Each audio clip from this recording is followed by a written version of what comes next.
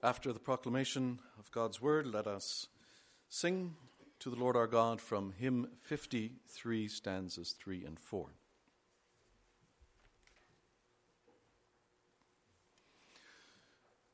Brothers and sisters in the Lord Jesus Christ, this afternoon, a little later on in the worship service, as we do almost every Sunday, we will sing the Apostles' Creed. And as we do so, we will sing together, I believe, and then this article as well, that he, our Lord and Savior Jesus Christ, descended into hell. This is what we confess together.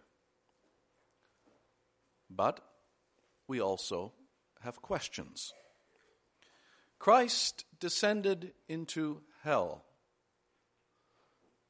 But when exactly? How did he do so? And why did he do so? These are some of the questions that we hope to explore the light of God's word this afternoon. As we do so, we should be aware that there is, here in North America, a small, but nevertheless somewhat vocal and perhaps even growing group of church leaders who have suggested that we should simply delete this article from the Apostles' Creed. These are not church leaders in our own Federation of Churches, but they are on the larger scene here in North America. And it's good that we're also aware of some of these things. Now you may ask, if this article has been part of the Apostles' Creed for so many centuries now, why would people come to the fore and say, maybe it's time to just delete it? They have two reasons for making this proposal. The first reason is this. They say there is simply a lot of confusion in and among God's people about what this exactly means. And maybe you've had your questions too. The second key reason that they have is that they do not find any solid support in Scripture for this article of the Apostles' Creed. So what do we say about these two reasons? In the first place, brothers and sisters, if there is confusion about Christ descended into hell, that's not a reason to delete. If there's confusion, there's a reason to teach, a reason to explain. There should be an effort to clear up the confusion, but it's not a reason to push the delete button. The second reason, though, is, of course, as you will have understood, a much more significant one. Confusion is one thing. Biblical support is in another category altogether. And if it's true that there's not really solid scriptural support for this, well, then we do have to take a closer look at it. Because a creed, a confession, a catechism is only there because it stands as a summary of the Word of God. If it doesn't have scriptural support, then we have to ask why we would be confessing it. And so we hope to see this afternoon that, yes, indeed, this does have clear biblical support, and therefore it should not be deleted from the Apostles' Creed. And one more thing, brothers and sisters, even though there may be some confusion about this article, which we will endeavor to clear up at least to some degree this afternoon, there is also tucked in this article a deep, deep comfort that you and I do not want to be without. The theme, Christ conquered hell. First point, how Christ gained this victory. Second, how this victory comforts us. Brothers and sisters, let's come straight to the heart of the issue. Is there or is there not scriptural support for this article of the Apostles' Creed? Now, as we answer this question, we need to be aware that when people may come and say, maybe this just needs to be deleted, taken out, because there's no scriptural support for it, the first thing, if anyone would ever suggest that or say that to you, the first thing that you have to do is ask them, what is your understanding of what it means that Christ descended into hell? Because there are various different understandings, and the one that they say has no scriptural support may be a very different understanding than what you confess here in the Apostles' Creed and Lord's Day 16. For instance, the Roman Catholic Church says that between Christ's burial and his resurrection, Christ went to a place called a limbus, a kind of a temporary waiting place, which is close to hell. And what did he do? He released the Old Testament believers, the souls of the Old Testament believers, who had been waiting there and waiting there and waiting there for the death of Jesus Christ. Now, if that's the understanding of Christ descended into hell, Christ descended into hell to release the souls of Old Testament believers, and then someone says, well, you can't find any support for that in Scripture, we would say that's correct. Scripture does not speak about the souls of Old Testament believers having to wait in a place called a limbus and then at one point being released. But the question is not, is there scriptural support for that, but is there scriptural support for what we confess here in Article 44? And then we have to go in, of course, to Scripture and start to build things up. So in the first place, where did the soul of Jesus Christ go after he died, after he breathed his last? Let's begin there. Turning to Luke 23, and if you will, you can take your Bible and we will look at it together. Beginning in Luke chapter 23, about the death of Jesus, the Holy Spirit reveals the following. In the verses 39 and following, there were, of course, two criminals also crucified beside our Lord. Beginning, they were mocking and rebuking him. But then one changed. And he said at a certain point, verse 42, Jesus, remember me when you come into your kingdom. And he, that is Jesus, said to him, truly I say to you, today you will be with me in paradise. This is what's going to happen today. You, the criminal, will be with me, Jesus Christ, in paradise. Now, obviously, paradise is not hell. It's the exact opposite. We go a little bit further. Verse 46. Then Jesus, a little later, calling out with a loud voice, said, Father, into your hands I commit my spirit, my soul. And having said that, he breathed his last. So, the final words coming from the mouth of our Savior before he died were these: Father, into your hands I commit my spirit. The hands of the Father are clearly not the agony of hell. Far from it. They are the complete opposite. So, if we simply take the words of Jesus Christ himself from the cross, then we know that when he breathed his last, his soul, his spirit went to paradise, went to heaven, went to the Father, not to hell.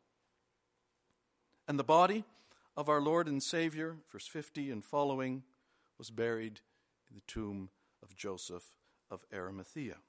So if his soul went to heaven and his body went to Joseph's tomb, then Jesus himself did not go to hell after he died. And so you can imagine that some of these church leaders say, well, there precisely, look, you have it. You've said it yourself.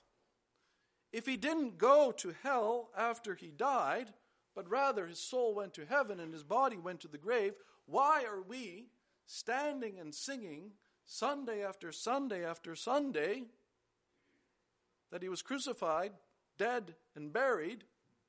He descended into hell. It may be a long tradition, but if it's not scriptural, it's not scriptural, they say.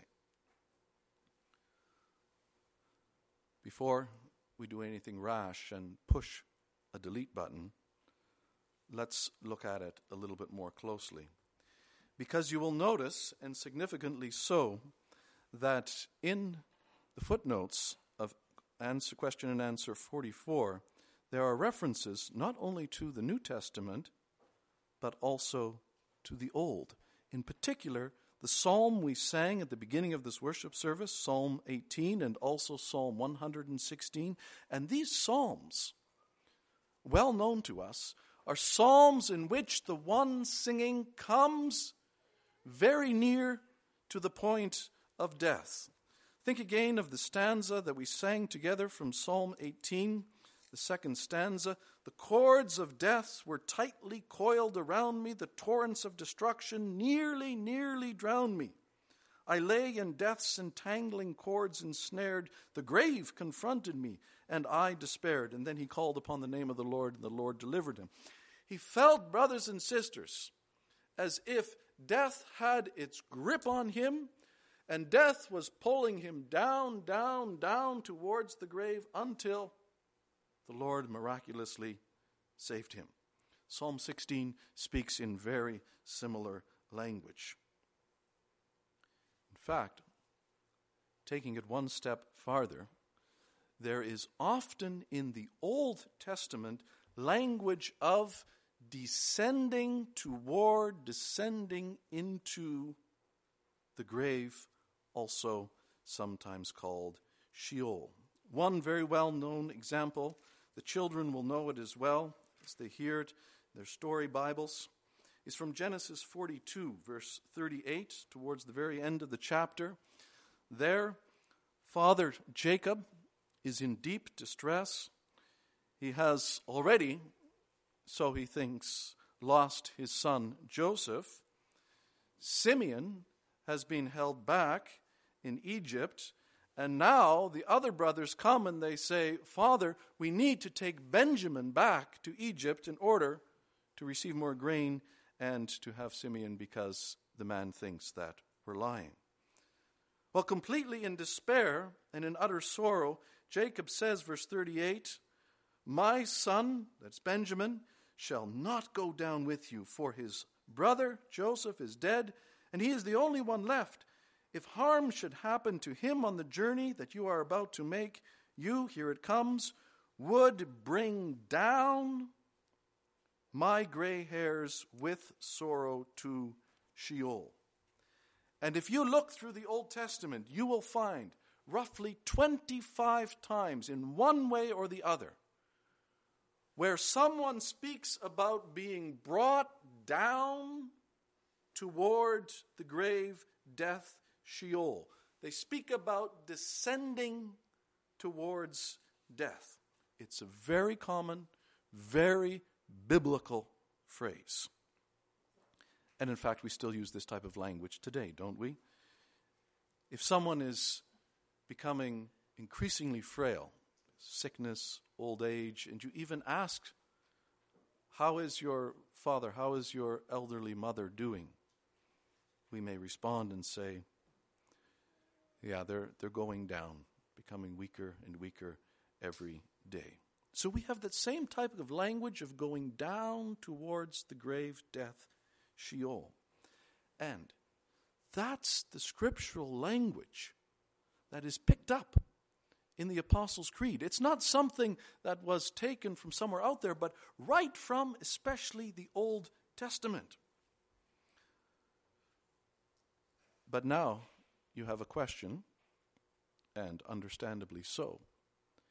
If that's the case, if the Apostles' Creed is picking up this common phrase in the Old Testament, he descended to the grave, to Sheol, why doesn't the Apostles' Creed just say that?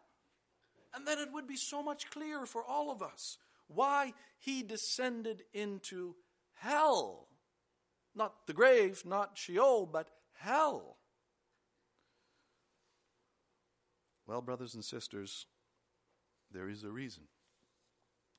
And that is because the He who descended was not merely a man, but he was most certainly the mediator. If the He, the Jesus, were simply a man, a human being, just like you and I, and he was no more than that, then, with all of his sufferings and everything, he would have descended into the grave, just like we all, in one way or the other, descend into the grave. But he wasn't just a man. He was true man, was righteous man, but he was also true God. And that, Lord's Day 5 and 6, made him the one and only mediator who went down every step of the way to his death as the one bearing upon his shoulders and his soul the wrath of God for all of our sins, even Lord's Day 15, the weight of God's wrath against the sins of the whole world. And when that weight of God's holy, righteous wrath pressed down upon him throughout all of his life, Lord's Day 16, but especially at the end, heavier and heavier, more intense and more intense, the righteous wrath of God upon the one mediator, to the point where he finally cried out in a loud voice, Eloi, Eloi, lama sabachthani, my God, why have you forsaken me? Brothers and sisters, to be utterly, totally forsaken by God is such a painful thing, such a terrifying thing, such an agonizing thing, that there's one word that captures the intensity of it. And that word is hell. Jesus Christ did not simply go down through all the steps of his suffering to die. That he did. That's true. But he went down those steps as one who increasingly bore all of the horrors, agony, and pain of being forsaken by his very own Father, all for you and for me. And that's why we confess, not just he descended into the grave, but he descended into hell. But if that's the case, you may have another question, and understandably so. If that's the case, your question may well be, then why that particular order in the Apostles' Creed? Why do we sing, he was born of the Virgin Mary, suffered under Pontius Pilate, was crucified, dead and buried, he descended into hell? If it's so that the intensity of that suffering, that hellish agony and pain, was especially there on the cross, why not say, suffered under the Pontius Pilate, was crucified, descended into hell, died, and was buried. Wouldn't that make it more clear? One way to answer that question, brothers and sisters, is to compare the Apostles' Creed with the Nicene Creed. If you're in the back of the book of Praise, it's simply the next page over. For when it comes to the Nicene Creed and our confession of what Jesus Christ did for us, we read the following: who, for us men in our salvation, came down from heaven, became incarnate by the Holy Spirit of the Virgin Mary, and was made man. He was crucified for us under Pontius Pilate.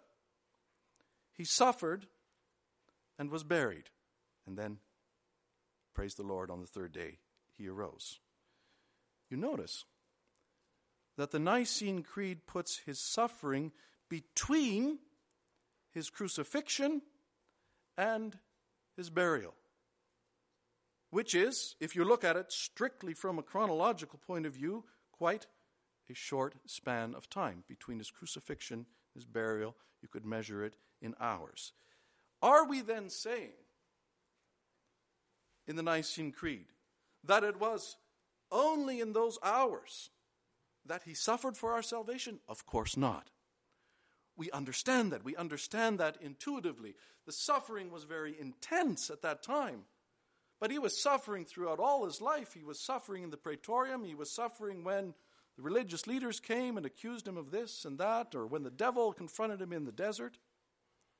You see, the point is simply this, brothers and sisters. In the Nicene Creed, in the Apostles' Creed as well, it's true. There is a general chronological progression. We start with his birth and we end with his return on the clouds of heaven. But let us not lock it down too rigidly. Just as when we in the Nicene Creed say he suffered between crucifixion and burial, but we understand that his suffering is for a lot longer period of time than that, let us not lock down he descended into hell too rigidly, chronologically, and say that it could only have happened after he died. That's not the point. The point was that the Lord Jesus Christ went through these things. He was crucified. He did die. He was buried. But now the Catechism asks, why now is there added this other phrase? He descended into hell. Well, it is to look back and say, yes, he was crucified. But there were other people who were crucified, such as the criminals. Yes, he died. But a lot of people have died. Yes, he was buried. But a lot of people have been buried. But the crucifixion, death, and burial of the Lord Jesus Christ is completely unique, because though thousands, yes, millions, have descended into the grave, but one went down that path, suffering the full wrath of God for all of our sins. One went down that path, suffering the full agony of hell. And he did it for us. And this, brothers and sisters, is the gospel. This is the good news packed into that little phrase. He descended into hell. If you bring the two creeds together, you could say, who, for us and our salvation, from the Nicene Creed, also descended into hell, the Apostles' Creed. And it's that truth that was revealed to us in such a powerful fashion in Colossians chapter 2 that we read together. Colossians chapter 2 speaks about the benefit for us from the death of Jesus Christ on the cross. And the one part of it, the first part of it, is of course very familiar to us.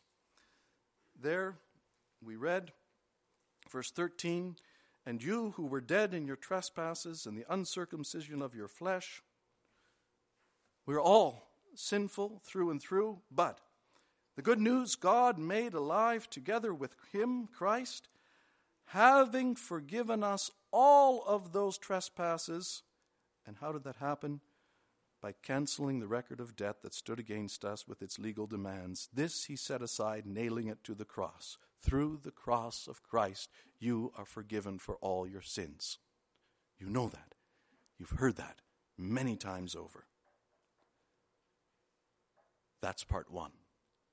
Now, look at part 2, because verse 15 is there as well.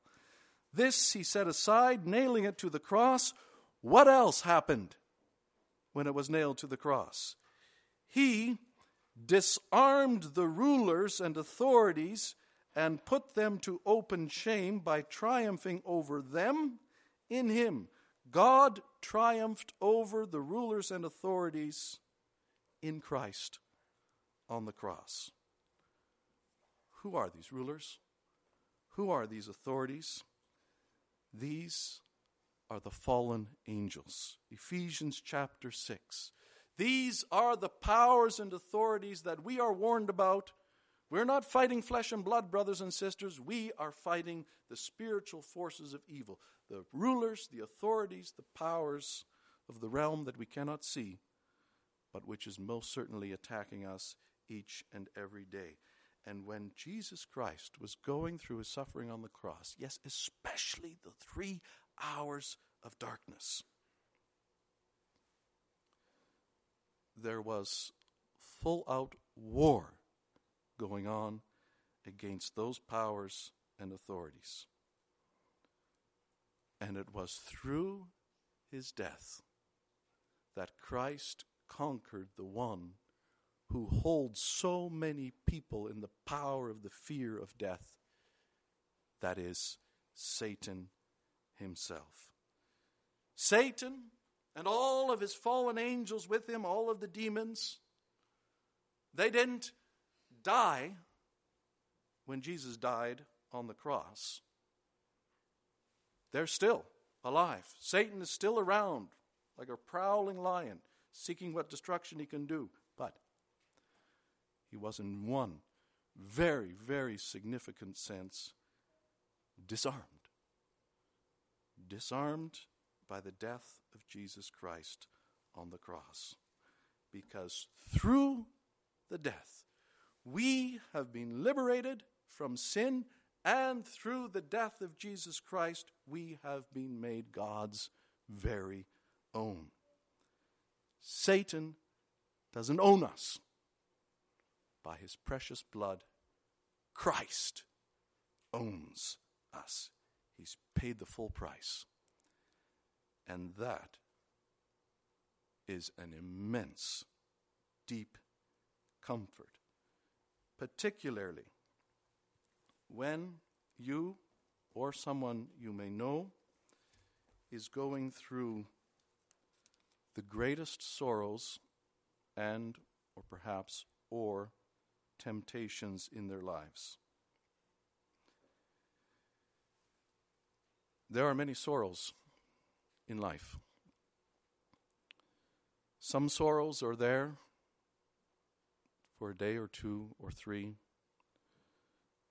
but then things brighten up again. That sorrow still has to be dealt with, but here we confess, brothers and sisters, that there's another category too. This is not what you would call, if we may say it, an average sorrow. This is greatest sorrow. Perhaps, brothers and sisters, it's a sorrow that is just so deep. You are plunged into the depth of that sorrow and you don't see a ray of light. It's just not bright for you. And people come and they try to encourage you and they try to point you to the bright side of things. They try to encourage you with verses from the Bible. But for you, going through it, it just seems all black, all sorrow. Perhaps it's greatest because how deep it is. Or perhaps it's greatest because how long it lasts. Some sorrows, a few days, and you see the brightness again. But some sorrows are not like that. day after day, month after month, year after year, perhaps to your own grave, you take and you carry this sorrow. And it's in those deep, deep, long, long sorrows that sometimes inside the mind, the heart starts racing. And sometimes you cannot help but wonder, if it feels so black for me here,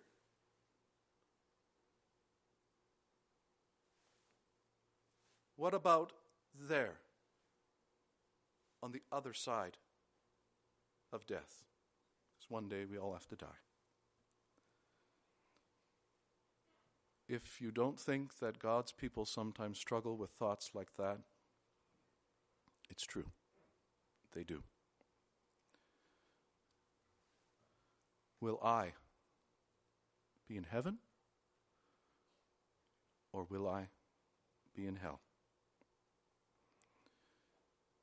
If you or someone you know goes through that type of a valley, brothers, sisters, you take the Apostles' Creed. You read it, you sing it, you say it, doesn't matter. Your voice may be shaking, maybe you can hardly get the words, it doesn't matter. You say, I believe. I may be here in the deep valley of the greatest sorrow, but I believe that Jesus descended into hell. He, so that I would not have to go through that eternal agony. Here in this life, I may have pain, I may have terror, I may have agony, the likes of which words cannot describe it. But this I believe. Jesus went through the agony of hell so that I would never have to go through that. So Satan, go away with your temptations. And sometimes those temptations too can be great, even greatest. There are many temptations. Some of them very quick, very fleeting. The temptation is there. You know it's wrong. You may stumble, you may fall, you may pray, and by the grace of God, you may resist the temptation, but then it's past. Some temptations are like that, but not all temptations. Some are so strong, and the lure, the pull of sin, and the power of Satan working through that lure is so strong that you feel, brothers and sisters, if you're hanging on by your fingernails, or perhaps not even that. It feels that this temptation has such a control over you. Greatest temptations. And what do? Because sometimes, in those deep, great, intense temptations, the mind starts going. The heart starts spinning. At a certain point, we cannot help but ask, if Satan seems to have such a grip on me here in this life, what will it be there on the other side of death? But if you or someone you know and you love goes through temptations like that, then you reach over for the creed. The creed which begins, I, the one who am in the depths of this temptation, I may be tugged, I may be lured, I may feel as if that sin has me all wrapped up. But by the grace of God, I believe. I believe that Jesus Christ, my Lord and my Savior, he descended into hell so that I may be comforted. I may be assured that though it may be a battle to my dying day, in Jesus Christ, I may say, I believe that he will take me unto himself. No, it's not going to be easy. Please do not misunderstand this. Satan is powerful. He prowls around like a roaring lion. He seeks what destruction he can do. And his sights are set on the church. That's you. That's me. But brothers and sisters, we're not going to tremble for him. Because we confess the truth of the Apostles' Creed, including this article.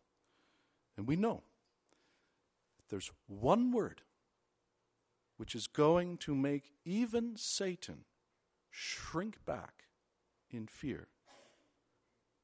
And that one word is this: Christ. Amen.